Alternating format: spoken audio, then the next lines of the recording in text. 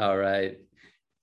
Welcome to this week's roundtable. It's Jeff and I back. It's the guess the location. Yes. Every time we got a little different background. Here we are.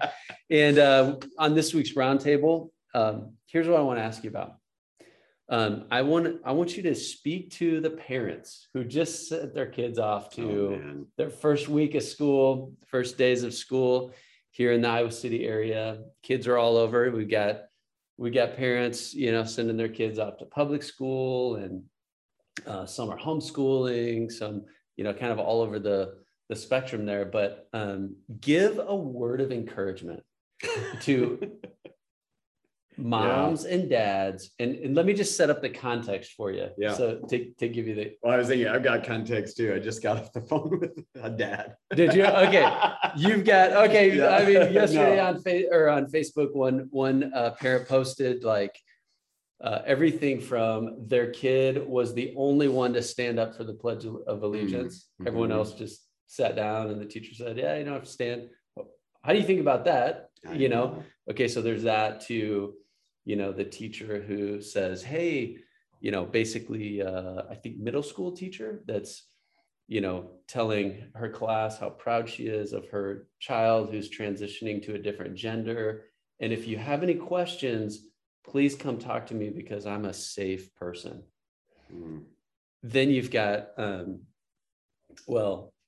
others who are struggling with maybe their kids are new to a school, having to sit alone, watching their kids just agonize through being new to a school, going through those years. How do you, love your kids through that? Others that are parents that are homeschooling, and they're, just the struggle of trying to teach your kids. And so that's a little context for the different things that parents might be working through. I grab my Bible just because immediately I think of the way that Peter, talks to his readers as these pilgrims and strangers, and often I think in America, we've been privileged as believers to be kind of in the epicenter of culture. You know what I mean? Like, even if it's not our faith, at least our moral norms have been shared by many of our neighbors, and we haven't had to feel very stranger-like in our own land, in our own neighborhoods and schools. And I do think that that time is kind of coming to a close, where believers will more and more be made to feel alienated, isolated, even from their dear neighbors and friends that go to the same schools. And so I guess I'm saying this is a great opportunity for us to convey that to our children, to help prepare them to live in a world that does not necessarily welcome them, even if they're not hostile to them. And some maybe, at the very least, they're going to be the odd one out. They're going to be kind of excluded from the cultural drinking hole. You know what I mean? Like, you're not welcome here, kind of a thing. And I guess the hard thing for me is I'm now thinking about talking to my children about their children, and in ways that wasn't so much our struggle, right? I mean, when you went through school, right, of course, there's crazy, unbelieving things going on all around you, but this just positioning of being very alien to the way the whole crowd is going, that's a pretty new, fresh experience for our children. So what I'm trying to say by way of hope, sounds kind of doom and gloom, give a word of encouragement. Yeah, we're all going to hell. No, it's more, that's the experience that the apostles were trying to prepare us for in their writings in the New Testament, right? Is prepare to live in a world that you're aliens, you're strangers, you're the ones that are going to be on the outside looking in and seeking to be ambassadors, appealing to them to come join us on this alien train, right? So I don't know, in some ways I feel like this is fertile ground to prepare for real gospel movement in ways that maybe we were not preparing our children for in generations past. I think it's important to, in our family, we have a family dinner and we're sitting down and talking about those things. I mean, one encouragement I would have to families is just to have a context where your kids can process that, because your family is the security for your kids. Like when they come home, they need a sanctuary. They need home to be the place where, you know, things are right side up. You know, things are not crazy and just coming into a warm meal, a dinner table, sitting around. We were talking about these stories. Yeah. Hey, did you hear what happened to so-and-so? And our kids, you know, they shared their own stories. And all of a sudden the Pledge of Allegiance thing came up. And one of our kids was like, well, I was one of the few that stood in my class, and we're like, oh, I didn't even know that was a thing. And so they were laughing because one of the kids in Veritas, who will go unnamed for this, as I haven't talked to his parents yet, but he's a little guy in a new school, and everyone stood for the Pledge of Allegiance, and he stayed sitting because he just thought, I'm not going to bow down to that either.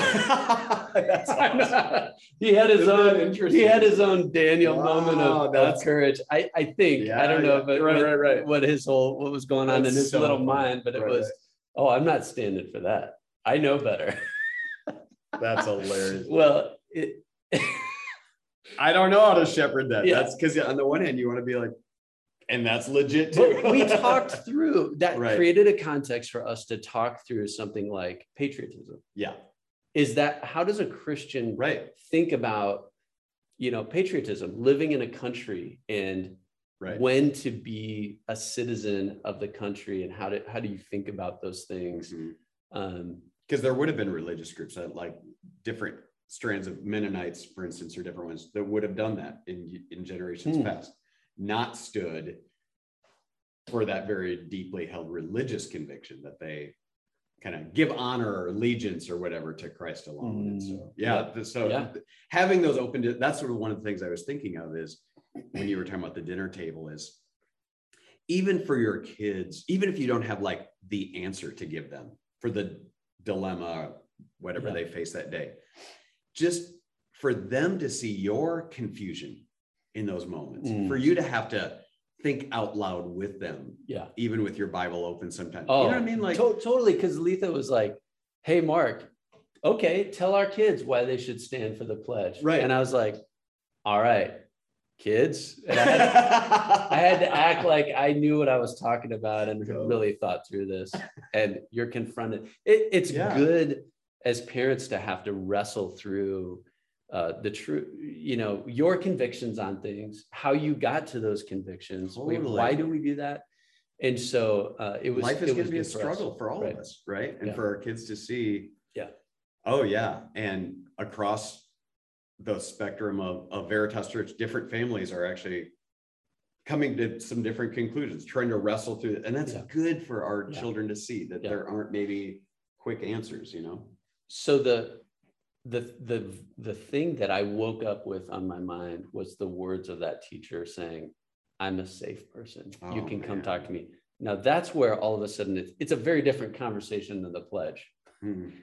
And by the way, I think the kid was confused on which flag. Is it the rainbow flag that I'm pledging allegiance to? Is it where's the American flag in the room? It was not quite clear. I don't know, that's the kind of a confusion there. That's a whole thing, but also as it relates to, you know, an adolescent, a kid going through kind of the preteen adolescent phases, hearing their teacher, you know, just commend someone who's transitioning and affirming that, and then saying, you can talk to me, I'm a safe person. I really did wake up with that heavy on my heart, because I do think that's where it's not just an open conversation among Christians, like what we think about that, because that's a very clear biblical confronts a very black and white biblical worldview.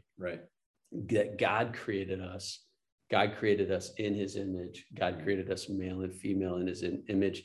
And in Romans 1, that's one of the clearest examples that Paul gives of how we suppress the truth by our wickedness is through our sexuality. That's right. And so I think that those conversations with our kids at the dinner table, there's going to be some that are like, wow, how do you navigate certain things? I don't know how to think about that. But these other things are part of who you are. And keeping those lines of communication, because the dad I was referring to earlier, when we were talking, the dilemma that his son faced in the classroom, he texted both his mom and his dad in the moment that this episode was going on in the classroom. And I thought, how cool that you have that kind of relationship with your high schooler, that his first impulse is, hey, mom, hey, dad, how should I, And I'm just saying, you cultivate that through those dinner table conversations, whatever, that you're the safe person, like you're the one that they can actually go to and unpack. And the thing that this particular boy was encountering was a pretty shocking deal. And yet felt like, no, I'm not going to overshock my parents. I can go to them and talk about this and they're going to help me. Yeah. Go to dad, go to mom, I want to commend parents, I guess, on that level, like I know one dad that is constantly, I guess, overreacting when these moments happen. And so his children tend to not bring up things that they can already prepare that he's going to go over the top in his reaction. I'm saying even keeping a cool head. Yeah. You know what I mean? And just using wisdom and don't be like, what? Yeah. You know what I mean? Because honestly, it ends up having the opposite of the children will pull back. Right. So on the, that tension that I think every parent feels of how much do I give my kid over to Caesar or Babylon or whatever to educate them, and how they land on the homeschool public school thing. I do think for all of us as parents, we have to know that it's our stewardship. Our children's education is our stewardship. So we need to know and be engaged with what our kids are learning and interacting with, because if our kid does go to that teacher and confide in them because they trust them, that is on us as parents. Oh man. Yes. So we can't just abdicate this responsibility that we have to a school or whatever. But we also, and so some of the tension I feel too is that I do think it's good to let our kids engage the winds of culture and the struggle there, because there's a story of John Denver, I think it was, that really wanted to preserve a certain kind of tree. I don't know if it was a rare tree or built his own kind of, he built preserve like so he kind of built this big building and grew these trees. And so what happened is all these trees grew up and they fell over. Right. Because they didn't have the wind. Right. And the conditions of just the environment to strengthen the root system. Right. Trees need wind. They need hard soil to have to tap deeper work to get into moisture and strengthen the base of the tree, all those things. I think the same is true for humans. Absolutely. It's the whole, the book, The Coddling of the American Mind. When you try to build a building around your child and protect them from all, whether it's certain ideas or whether it's certain sicknesses or certain everything, right? Just protect them, make safety the ultimate thing, the safetyism that our culture worships. So as a parent, we also have to be careful to not just protect them from every.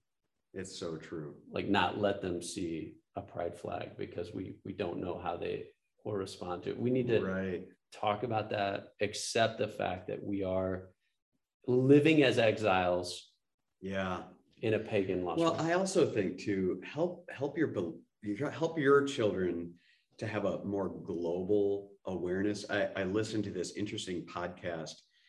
The person being interviewed was from the Uyghur people group, the persecuted ethnic group out in Western China that has been in the news if you watch global news, because I mean, China's I don't know if they've called it genocide yet, but they're trying to wipe out the Uyghur people. Well, this young woman had been, her father got them out of there, and crazy cool story. Anyway, when she got here, she was, I think, 15 or something like that, and dropped her in public. She had somehow gotten English, so dropped her in a public school.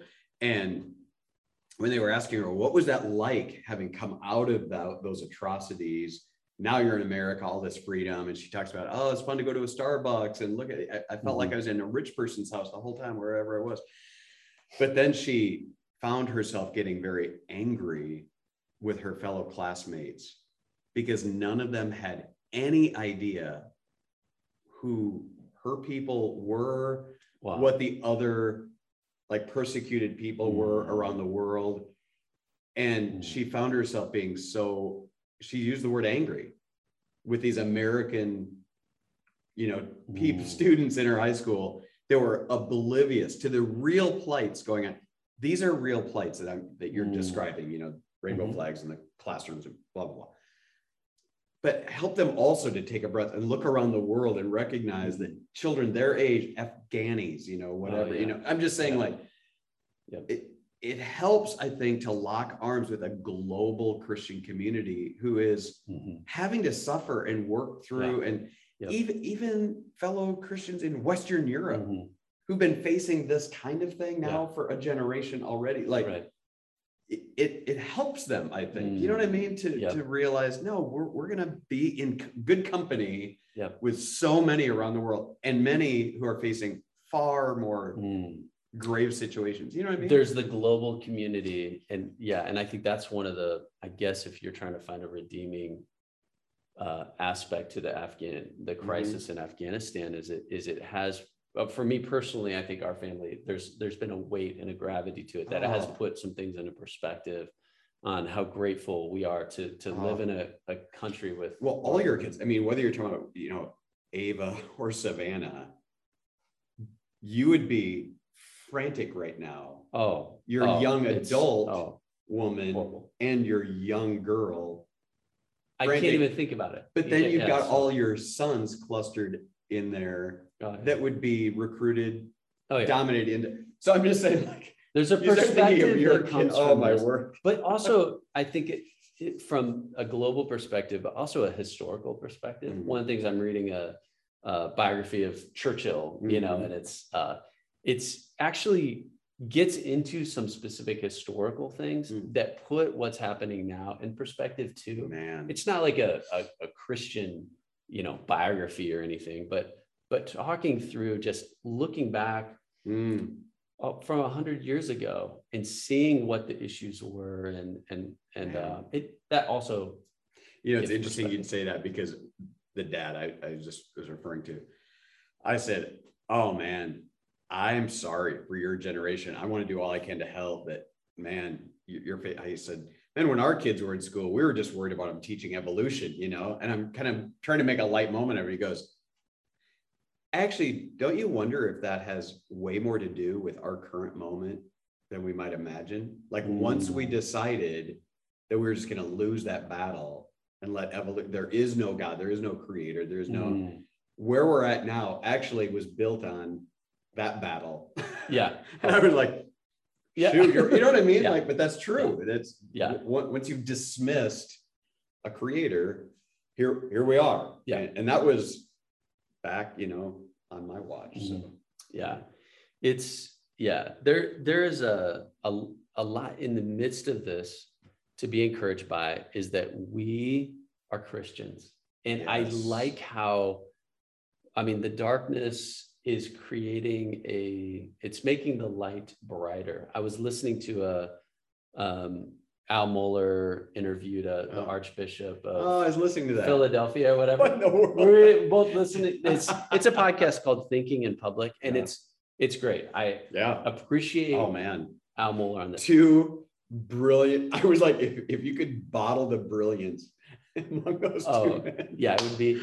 But Stunning. What I loved about it was what the Catholic Archbishop was saying is that we need our people to remember that they are different from the world. Yes. And the role of, in this context of liturgy, something like not eating meat during Lent or something like that, something that's not a biblical command or mandate.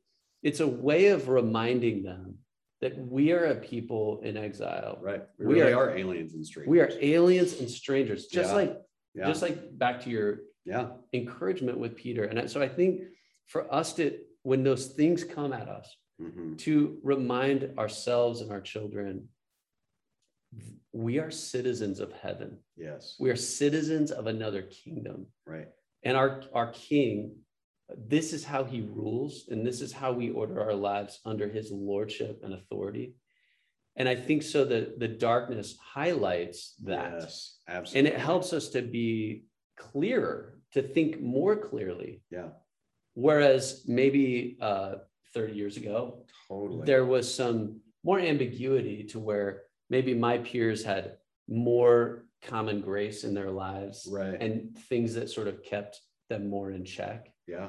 But they were as lost as a kid today. For sure. You know, but that's where in that, the same author, Peter, would say, don't be surprised at these, and James, don't be surprised at these fiery ordeals. In other words, like I just got done reading through the book of Acts. Why are we surprised that the gospel is constantly under attack?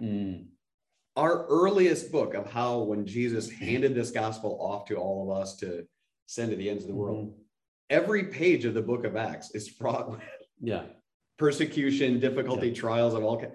If even the weather, right? I mean, even when Paul's on his way to prison, he gets hit by a storm, they got to swim to shore. I'm just like, the cataclysmic storms of human origin and nature have accompanied the church since our earliest pages in the Bible. You know what I mean? And so don't be surprised. As you're sharing this, I'm taking this as as an exhortation to me to process that voice of the teacher saying I'm a safe person, and me just being so troubled by that. I think I need to, I don't know that I've prayed for her yet. I don't know that I've, kind of maybe seen that she's not the enemy, Satan is. Wow. And she's lost. She needs Jesus. Yeah. And to move toward prayer, and to move my outrage toward prayer. Which is part of, are you riffing off of that Archbishop? He kept saying, wait, I don't want to speak of people as the enemy. We only have one chief enemy, and that's Satan. He said that 2 or 3 times in the El Molar. Well, maybe that wasn't what subconsciously, you were maybe, yeah. But that just caught me, though. I was like, oh, that's such a great perspective. Like, there's only one true capital E enemy in this world. You know what I mean? Yeah. And others that are just following that enemy or getting caught up with that enemy. But there's only one true enemy, and let's not treat others with enemy language, kind of a thing. Yeah. Why don't we close and just, if you could pray over our parents, these fathers and mothers trying to raise their kids, and maybe then I'll pray for some of the teachers and perceived enemies or whatever, just that God would. I'm even thinking of the guy that Teresa chased through the park. Because you got to tell that story. I guess. The classic. I'll give the really brief. No, it really did strike me, though. I haven't prayed for that dude, and I need to. Anyway, across the street from our house is a public park, and there was a kind of a more masculine looking man dressed as a woman, but very off-putting, wouldn't engage, even as Teresa and my daughter Audrey were trying to, just as the kids are playing, just exchange greetings, nothing. Like, he was a very harsh person. Later, he ends up raging at this little girl, whether it's his own little girl watching her, I don't know, but he was in charge of this little girl, like screaming, raging. How old is the girl? I want to say like 3, like a little. She started pitching a fit because it was time to leave the park and she didn't want to. Like how many, kids that age would do. I don't want to go home. I want to slide. Anyway, by the time this whole thing is done, I'm over at my house. My daughter, Audrey, comes running around to the back house. Dad, you got to come. Mom's chasing this dude across the park. And my wife, my first sentence to my daughter was, I love your mom so much, because all she saw in that moment was a big, scary adult terrifying a little girl. And that was it. The mother bear comes out and she's going to put herself between danger and this little girl. Chasing this guy down across the park. Because they're going up. Didn't catch it. Ended up being able to call the police. And I think the right thing has happened with getting the proper authorities involved. But clearly a broken soul. And now there's a victim involved also. Whatever his choices are comes from just a brokenness in his soul, obviously.